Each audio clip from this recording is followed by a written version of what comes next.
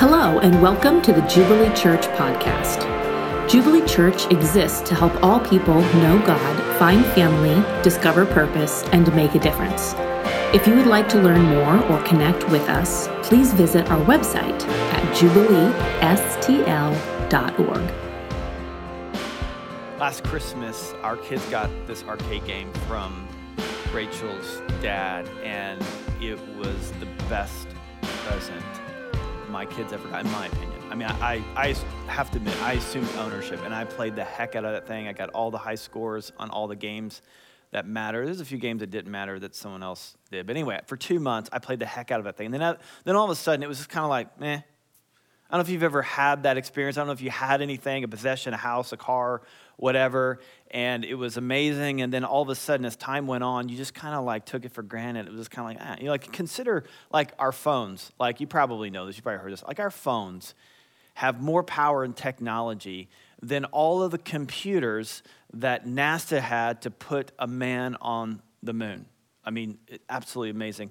They had this room full of computers, each one of these computers costing $3.5 million with only 64 kilobytes of memory. Our phones are these amazing machines, but let's be honest, it's kind of like, it's just an iPhone X. I mean, it's not like the 12 or anything, or whatever's now. I don't know what model it is. So that's one thing, though, to think that way about technology. It's a whole other ballgame to think that way about the creator of the universe. So what we want to talk today. David has a solution for us. David, here in Psalm 103, David is feeling that himself. He's aged. This is toward the end of his life. He's writing this psalm, and he's finding that his soul has kind of grown not enthused about the greatness of God. He knows a lot of facts about God, and quite frankly, he's grown bored of those facts. So his solution is to speak to himself, to speak to his soul, to wake up. He is calling himself to praise the Lord. We know the character of God from his word, and he is good, and we can feel these things, and we can know these things, and we have to speak to our souls to wake up. There's an old British preacher, Dr. Martin Lloyd-Jones, said that the problem is that we often listen to ourselves when we need to be speaking to ourselves. We allow our emotions to be the rudder of our lives, but there are times where we need to speak to our souls to say, soul, wake up. And that's what David's doing here in the psalm. He is speaking to his soul. What's the matter with you? Why are you so dull? Why do you keep forgetting the goodness of God? So how do we not forget? How do we stay in this place where our emotions are appropriating what God has done for us? There's two things we need to do. Number one, we need to choose to remember God's goodness. David sets the stage for us by saying in verse 2, "Bless the Lord, O my soul, and forget not all of his benefits, which are many." And he goes on to list 17 things. In particular, there's obviously more benefits from that, but these are the ones that come to mind. And actually, I would encourage you to do that. I learned from a mentor early on that, man, when you start every day, just start with a little bit of gratitude. Thank you, God, for the chair. Thank you, God, for the air conditioning. Thank you, God, for the sunshine that warms the earth and causes things to grow. Thank you, Lord, for these clothes. Thank you for, I don't have a watch, but if I did, thank you, Lord, for this watch. And thank you, Lord, for my family. Thank you, Lord, for my health. Thank you, Lord, that my arm works, that my leg works. And thank you, Lord, for you. Thank you, Lord, for my salvation. Thank you, Lord, that I'm forgiven from my sin. Thank you that I have a purpose. Thank you, I have a family. Thank you that I have a spiritual family, and I'm going to be with you one day. I mean, just on and on and on. It just begins to explode out of you. And that's what David does, and that's what you and I need to do. We need to daily consider who God is and allow our hearts to be enthused by that. And so David goes on with his list. So if you don't have a list, one thing you can do is you can open up this psalm. He has a list, and he starts in verse 3. He says, "This is a God who forgives all your iniquity." I don't know if you caught that small word. It's very short, but it packs a punch, and it's the word all. He does not just remove some of your iniquities, he removes all of your iniquities. God knew everything about David. We talked about this last week in Psalm 51. It was David's prayer of repentance because he murdered, he committed adultery, he assaulted, he lied, he was sinful. God knew all of this, and David had the ability to say that he has forgiven all of my sin. I don't know what you've done. But I know this, God can forgive all of your sin, past, present, and future. Through Jesus, the forgiveness of sins, all of our sins is possible. He forgives our sins and he heals our diseases, all of our diseases. It's just a matter of when. It'll either happen now or it will happen in the consummation of all things. My brothers and sisters, may we not lose sight of the fact that one day God will wipe away every tear. He will remove disease and pain and suffering and hatred and murder. It will all be gone in really, this life is a moment and we will experience it. He heals it. He heals all of our diseases. He redeems. We need to remember that he redeems our life. Redeem is a theological word that just simply means he buys you back. He stepped into our world to purchase us with his own life. He has he's taken my life out of the pit with all my cravings, with all my addictions, with all my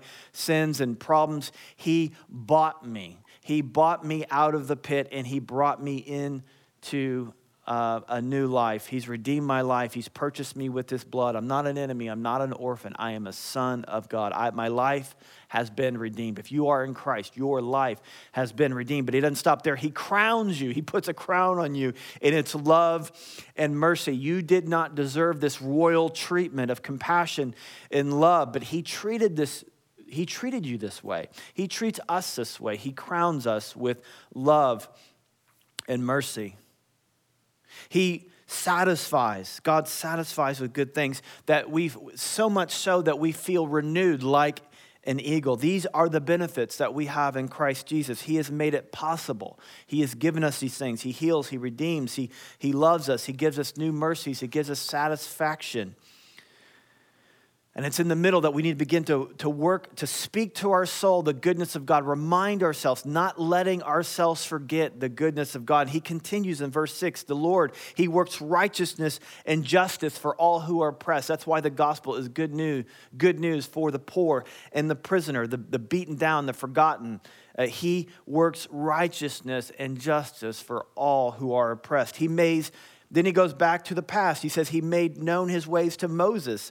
He acts to the people of Israel. The Lord is merciful and gracious, slow to anger, abounding in steadfast love. That's actually a quote from Exodus 34. David here is pointing to the history of God's faithfulness to his people, which David is taking ownership of. He didn't live back in Moses' day, but he is taking ownership. He's looking back at the faithfulness of God, back at past grace to assure himself of future grace. He's talking about personal blessings, but now he's talking about corporate blessings.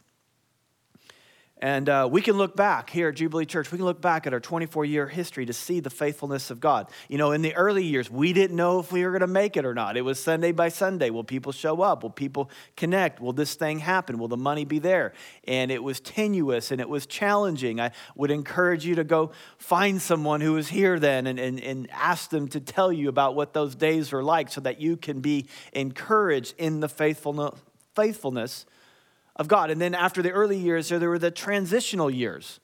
You know, we were in this we were in Webster Groves, which if you don't know where Webster Groves, it's just kind of this little neighborhood. We're kind of in this little building packed away. And then we moved from the suburbs into the city, into out of the shadows, into a place of visibility and seeing and difference. And we've seen God do amazing things. They were transitional because they went from an experienced leader to me, 29-year-old me.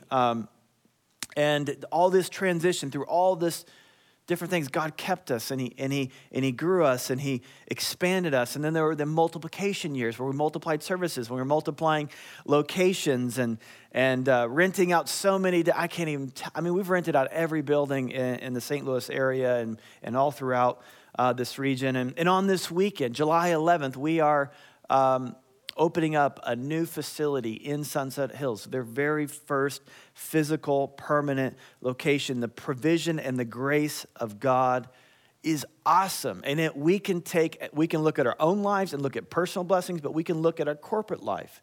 Even if you've only been around 6 months, you can take ownership of what God has done in our past. But it's not even just our church, it's the history of the church. I mean, when you look at the early church, Rome should have snuffed us out. And they tried. But they didn't. God kept us. God saved us. And all throughout the Middle Ages and all the things that went left and right and just all over the place, God kept us. God kept us, and God expanded us and moved us out into the world, into all the nations and all the continents. In fact, Christianity alone stands unique in its geographical and racial diversity. Most religions are concentrated in its place of origin. Not so with Christianity. It's all over the map. In fact, the place where we started in the Middle East, that's where we have our least representation. But God moved us out. And we can look at the faithfulness of God in Christian history as well as our personal church history and our personal lives to see the faithfulness and grace of God so that we can be confident in the future grace of God. Verse 9, he will not chide, nor will he keep his anger forever. He does not deal with us according to our sins. Isn't that great? People always say, man, I don't get what I deserve. Isn't that great that you don't get what you deserve? For as high as the heavens are above the earth, so great is his steadfast love toward those who fear him. Verse 12, as far as the east is from the west, so far does he remove our transgressions from us. I have had the pleasure to traveling to places like Asia and Africa, but I gotta be honest, I dread the 12 to 16 hour plane rides. And that's just east to west on a part of our planet.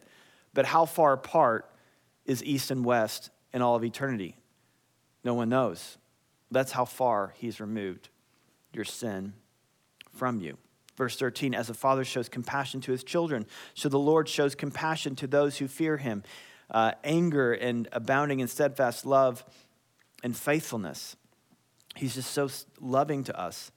All I have to do is look into one of my daughter's eyes, and she gets the world from me. And this is me, a earthly father. How much more will God treat us with compassion? He loves us. We are his kids, which is why we need to remind ourselves, man, God loves us. He understands us. So the first remedy to not forgetting is to remember the goodness of God. Secondly, though, we need to remember our weakness. The flip side of forgetting God's goodness is magnifying our own strength. And sometimes we need to, like David, remind ourselves of our frailty. And so he says that we are just like dust, that we are frail and we are weak and we are insignificant. We are like flowers that get pushed away by the wind. But our Heavenly Father, so it's important that we understand our weakness, but we have to also understand that God understands our weakness, and he doesn't treat us, he treats us according to that weakness. Like, when my kids are younger, they would draw pictures of myself and, give them to us, and they would present it like, Daddy, it's you, and in their mind, this is like a masterpiece, right? Except when you look at this, I'm like, I don't know if my head's really that. I mean, it's big, but it's not that big, is it? And like my fingers are like claws, and like one leg is like half the size of the other, and it's kind of this distorted picture. And I love the innocence of that. I love the enthusiasm that they have. And when they give me this picture, what I don't do is like, this is terrible. What do you think you're an artist? Are you kidding me? This is awful. Sorry if you're listening. I don't say that. I'm like, this is amazing. Thank you so much for this picture. You did so well. You are an amazing artist. And that's how God treats us. That's why it's in there. We need to understand their weakness, and God doesn't hold our weaknesses against us, but he does treat us that, knowing that we are like dust. There are 22 verses in this psalm, and there are only 2 that describe who we are: dusty little flowers taken away by the wind. And it's not that we don't matter to God, but it's important that we remind ourselves of our weaknesses, that we can't forget the greatness of God, his strength, and we can't forget our weakness. That's why, throughout the Psalms, and sometimes it's in our contemporary songs, that let us magnify the Lord. Why would we magnify the Lord? Well, we don't, to magnify something is to show it as bigger. And we don't show God it's bigger. He is big. It's just the fact that we see him as so small and our lives and our problems is so big, and we need to do the opposite. And that's what David is doing here. And we need not to be afraid of this. Author and Bible teacher Nancy Guthrie describes so accurately the truth of our weakness in connection with his strength. She says, I am not strong. However, I am tethered to someone who is strong. I am not holding on to hopes in terms of positive perspective about the future or an innate sense of optimism, but rather holding on to the living person of Jesus Christ. I am grabbing hold of the promises of God, his purposes and his provision, and refusing to let go. This is why Paul was able to say, I boast in my weakness. I boast in my weakness, knowing that when I am weak, he is strong. Our weakness, in other words, is not a barrier to strength. It's actually the doorway to strength, namely his strength. He goes on, David, but the steadfast love of the Lord is from everlasting to everlasting to those who fear him, and on his righteousness to his children's children. Verse 18, to those who keep his covenant and remember to do his commandments. You see, faith is not simply believing in God, but it's believing God. And there's a difference. It's not just believing facts about God. Yeah, I believe that God exists, but it's believing in him. It's faith. It's walking him out. We have to stop thinking of as faith as purely a mental thing. It is mental affirmation to who God is, but it's more than that. It's trusting him. So do you trust him? Do you trust him when he says he'll never leave you or forsake you? Do you trust him when he says he'll take care of all of your needs? Do you trust him when he says he'll provide you a way of escape in all temptation? Do you trust him with your finances, knowing that he will pour out blessing? Do you trust him when you feel alone and he will be with you? When you begin to realize how weak you are, your dependence on God grows more and more. And this is a good thing, because if dependence is the goal, our weakness is our advantage. We will mess up, we will drop the ball, we'll struggle in this life of faith, but through his covenant, and this covenant is something that he has promised to fulfill. Because of his covenant, we know that even in our failures, he promises to be with us. And that is something worth never, ever forgiving. And I just want to apply this before we get into the final point. So how do we do this? How do we walk this out? Well, this means a couple things. One is that we need to daily speak the truth to ourselves through God's word. We can't let our feelings determine how we think and how we act. We need to allow God's word to shape our thinking, to shape our conscience. So every day, you and I, we need to find a place. We need to find a time, and we need to get on a plan to read God's word every day, and then pray that to our, and even and speak it to our souls, and be in that place of worship and intimacy. Before we get into a corporate sense to worship, we need to have our hearts full of God. So one is that we have to speak truth to ourselves daily. Secondly, if you get on that plan, you know that you need other people around you to speak truth to you too. That's why we have community groups. But even more than community groups, you need a tight-knit group of 2 or 3 people who are speaking truth to you in the crevices. I mean, the percentage of Americans who now say that they have no friends is just skyrocketing by the decade, and that's worse among men. Our autonomy could be helping our bottom line, but it's absolutely destroying our soul. And you need people around you. You need friends around you. You need to speak truth to yourself, but you need other friends to speak truth to you. And then when you do this, when you're speaking truth and you're around other people who are speaking truth to you, and you are not forgetting who God is, and you're not forgetting who you are, not forgetting his strength, and not forgetting your weakness, when you begin to do this, you can no longer settle for just calling your own soul to bless the Lord. But it expands, and you begin to start calling the nations and neighbors and the world to worship God. I mean, that's where he goes. In verse 20, he says, bless the Lord, O you angels, mighty in strength to perform his word. So he starts out speaking to his own soul, and then he moves out and he begins to speak to the angels. He begins to speak to all of his works and all places of dominion. And there's a principle of worship that man, I really need you to understand, and that is that worship is expansive. There's something about worship that wants to expand in your own life and wants to expand into the world. God put that in there, which is why a person who is content to worship on their own is absolutely confusing from a biblical perspective. Once you speak to your soul, like David, you are no longer content for you to worship, but you want to share that with neighbors. You want to share that with the world until all of the world is coming under the sway of the worship of God. And we know that's where it's ending. We know that where this is all heading, well, all of history is heading to a place where every knee will bow and every tongue will confess that Jesus Christ is Lord. So worship begins with the revelation of God, by God.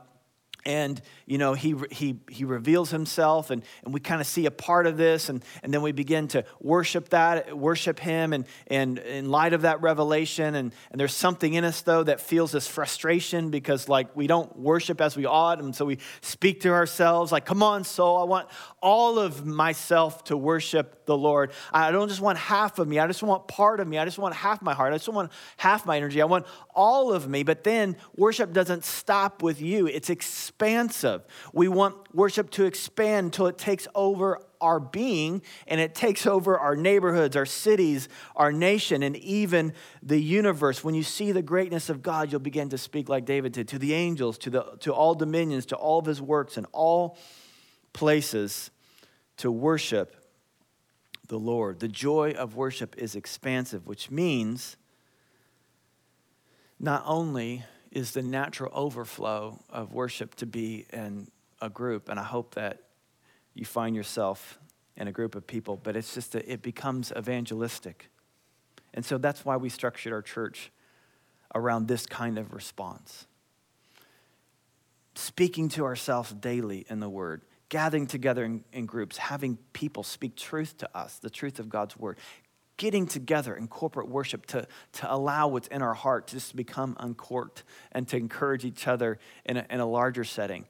But it doesn't stop there. It doesn't stop within four walls. It must get out into the streets. It must flow like a river. That's where this is all heading. And so we structure church. The mission of our church is that we want all people to know God. Why do we want all people to know God? Because once we taste of who God is, we know our natural overflow is to want to speak it to the nations. We want all people to know God, find family, discover purpose, and make a difference. That's why if you're new to us, I need you for your next step to get in Growth Track so you can discover how you too can get on this. Once you get a revelation of who God is, you will speak to your soul. You'll want to get in all these environments. You'll want to talk to your neighbor about who God is. You're going to want to talk to the nations. God may do more in and through you. In fact, I know He will. He will do more in and through you than you can ever hope or imagine. And Growth Track is the next step because we want to show you how God may want to do that.